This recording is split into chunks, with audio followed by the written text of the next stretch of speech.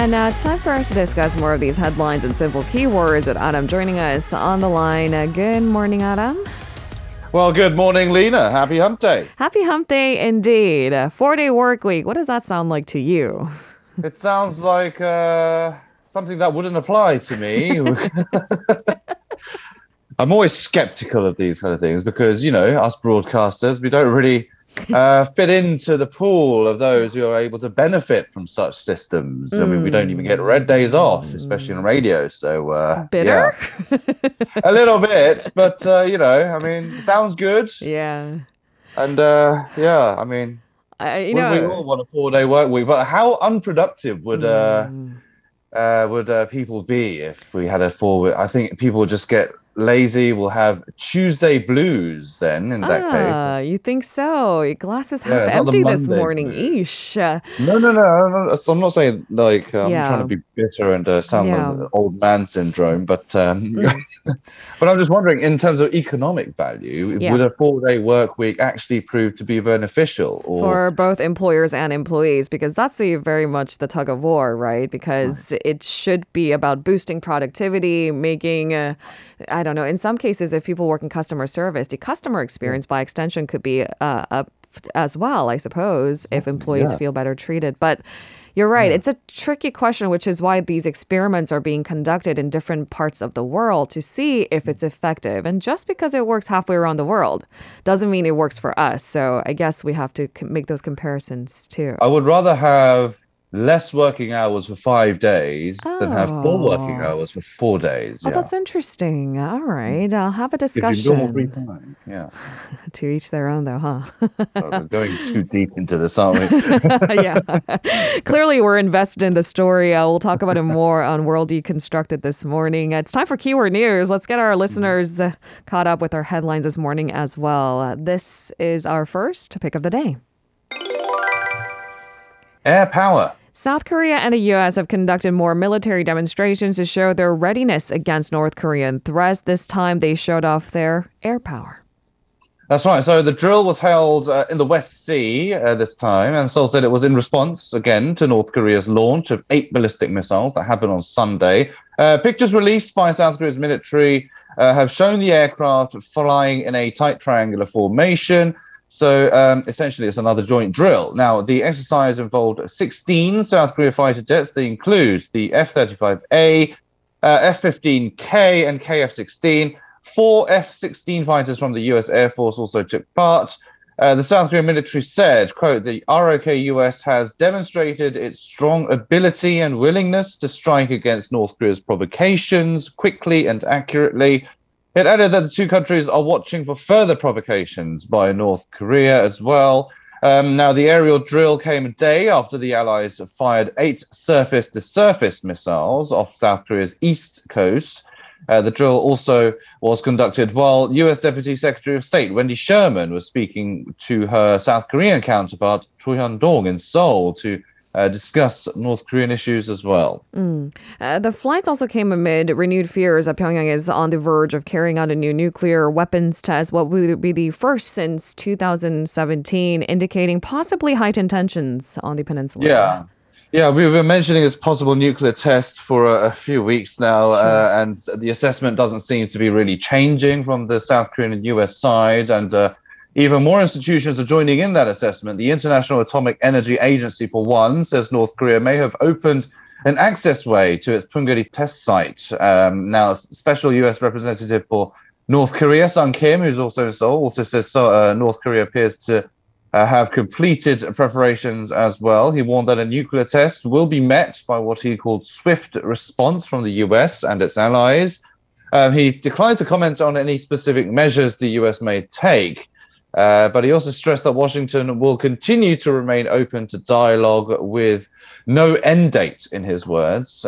Wendy Sherman also said any nuclear test would be in complete violation of UN Security Council resolutions, and there would be a swift and forceful response to such a test.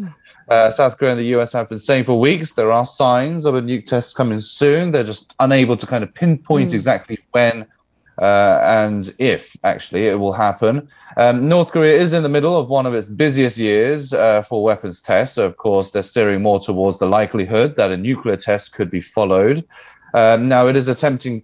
The regime is attempting to make progress on a kind of a weapons development wish list that was laid out by leader Kim Jong-un last year. So that probably could be one of the reasons for this kind of accelerated and more frequent provocations that are being conducted by Pyongyang. And of course, there's a new administration in place in South Korea and more hardline stances from both South Korea and the US when it comes to North Korea as well. Most ironically, North Korea recently assumed a leadership role at the top nuclear disarmament forum at the United Nations. That's because it comes in alphabetical order. But we want to talk about more of that angle coming up in our second hour in detail as well. Let's, in the meantime, move on to our second keyword of the day. Recession. So more gloomy outlooks are coming out regarding the global economy and its growth rate. The World Bank says the world economy faces a protracted period of weak growth and high inflation, reminiscent of the 1970s. So tell us the details.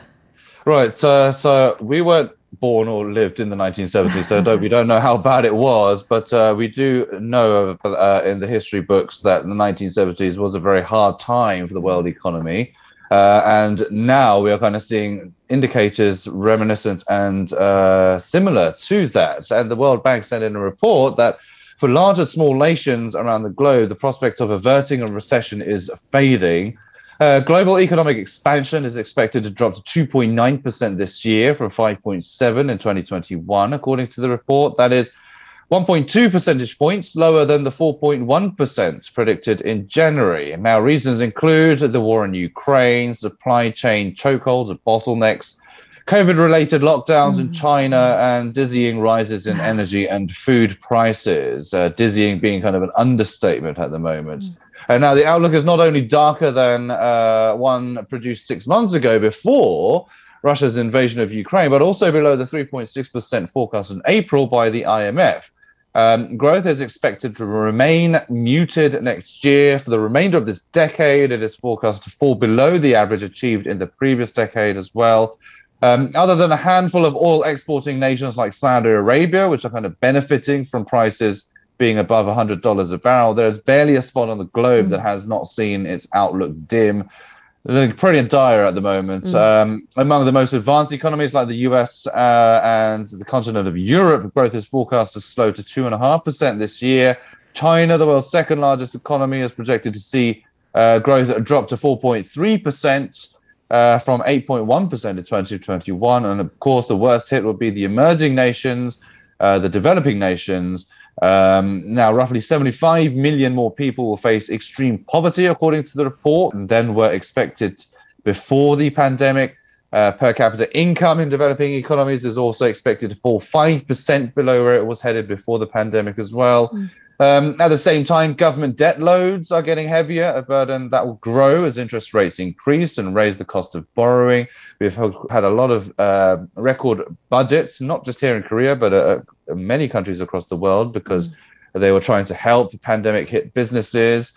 All these pointers of stagflation are drawing kind of parallels, as we mentioned, with the 1970s, where it was a period of intense stagflation, which required these steep increases in interest rates. And this triggered, of course, a string of financial crises in emerging markets and developing economies as well. And the World Bank's report offers what it calls the first systematic comparison between the situation now and that of 50 years ago. So, yeah, we're not really heading to a better place in terms of economic growth, unfortunately, for the time being, according to the World Bank. Things are looking bleak. Let's stay with the economy section for our third keyword of the day.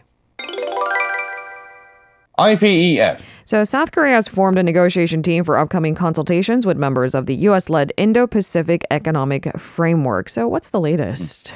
Right, so the team will involve officials on trade, finance, and foreign affairs. Seoul says they are looking to create a leading role for South Korea in this framework and to maximize the economic benefits as well. Relevant ministries actually did meet yesterday to discuss ways to cooperate closely on the newly launched economic initiative. It is a economic initiative. It's not a free trade pact. Right. There are some kind of confusion surrounding that. So I just wanted to clarify. Relevant ministries met yesterday Trade Minister An Dok-gun will attend ministerial meetings, and the Trade, Foreign and Finance Ministries will join hands for related subcommittee consultations on 4 key areas of the initiative. They are trade, supply chains, clean energy, and tax and anti-corruption. The last 2 kind of being bundled into one pillar. Now, the government says relevant ministries will work together as one team, but depending on the agenda, related ministries will lead the discussions alone. Of course, they'll have their own areas of expertise. Now, to maximize the benefits of joining the IPEF and to strengthen economic security, the government is also planning to work with the country's private sector as well. A public-private strategy meeting and a consultative body for each of the 4 pillars will be implemented soon to help the government communicate closely with business groups. So this is kind of in line with Yoon Suk-yeol's plan to have more private companies join in his economic policies. All right, and on to our 4th keyword of the day. Truckers strike. So, as expected, unionized cargo truckers nationwide went on a general strike yesterday. Can you provide us with the details? Sure. Now, the latest general strike was joined by 8,200 union members on the first day. A union official said the strike went on as planned because talks with the government fell through. The official basically said they tried another round of talks in light of the fact that they also realized that their strike could deal a blow to the local economy and logistics as well. But unfortunately, no agreement was made. Now, the Transport Ministry said about 9,000 carriers, around 40% of some 22,000 members of the union, are estimated to have taken part in a ceremony to mark the launch of the strike. They are demanding that freight rates, which guarantee basic wages, must be achieved. They're talking about this kind of safe trucking freight rate system, which was introduced during the first wave of the pandemic in 2020. This was basically to deter dangerous driving and to ensure minimum wages of drivers. It's actually scheduled to expire at the end of this year. Now, the truckers, numbering at least 25,000, want this system to be extended due to rising fuel costs. Now, the government said logistic losses are not that large for the moment anyway, as the government has taken precautionary measures. A total of 12 harbours across the country are operating normally, but there has been some reduction in activities in some of them. Over in Busan, for example, where there's more than 1,000 container trucks usually entering and exiting every hour, traffic was visibly reduced. Non-striking truckers, fearing interruptions from their striking colleagues, have become kind of passive participants in this industrial action. Some of them did not actually turn up for work.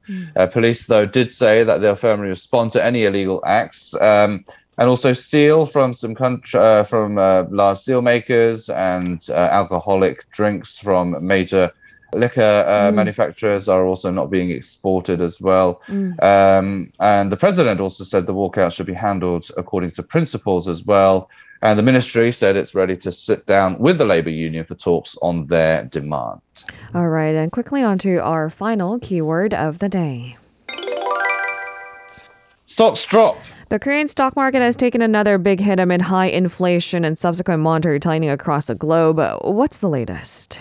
Yeah, so yesterday the benchmark Kospi tumbled just over 1.6% from Friday. The Kosdaq dropped nearly 2% compared to Friday. The market was closed, of course, on Monday because of Memorial Day.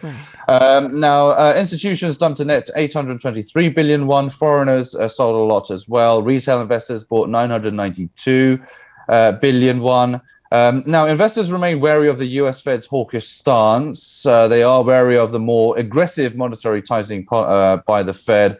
That's putting more upward pressure on the US dollar. And of course, this is taking a toll on the local stock market. Most of blue chip stocks as well were also closed. They also closed lower. Samsung Electronics, the market bellwether, lost nearly 2%. LG Chem shedding about 5%. Hyundai Motor dropping about 2% as well. The only gainers were really the gaming firm Krafton, which jumped to 6%. SK Innovation as well added nearly 5% as well. The local currency closed 1,257, won against the US dollar. That's plunged about 15 won from the previous close, and it's the sharpest fall in 13 months. Thank you so much, Adam, for today's coverage, and sorry to rush you through that last story. Tomorrow, we'll dwell, I guess, a shorter time on the first question. See you tomorrow. See you tomorrow. If you're listening to our program using the podcast service, just a reminder that we do go live Monday through Friday, 7 a.m. Korea Standard Time. So tune in and help us make the show more informative by giving us your input. See you bright and early on Good Morning Seoul.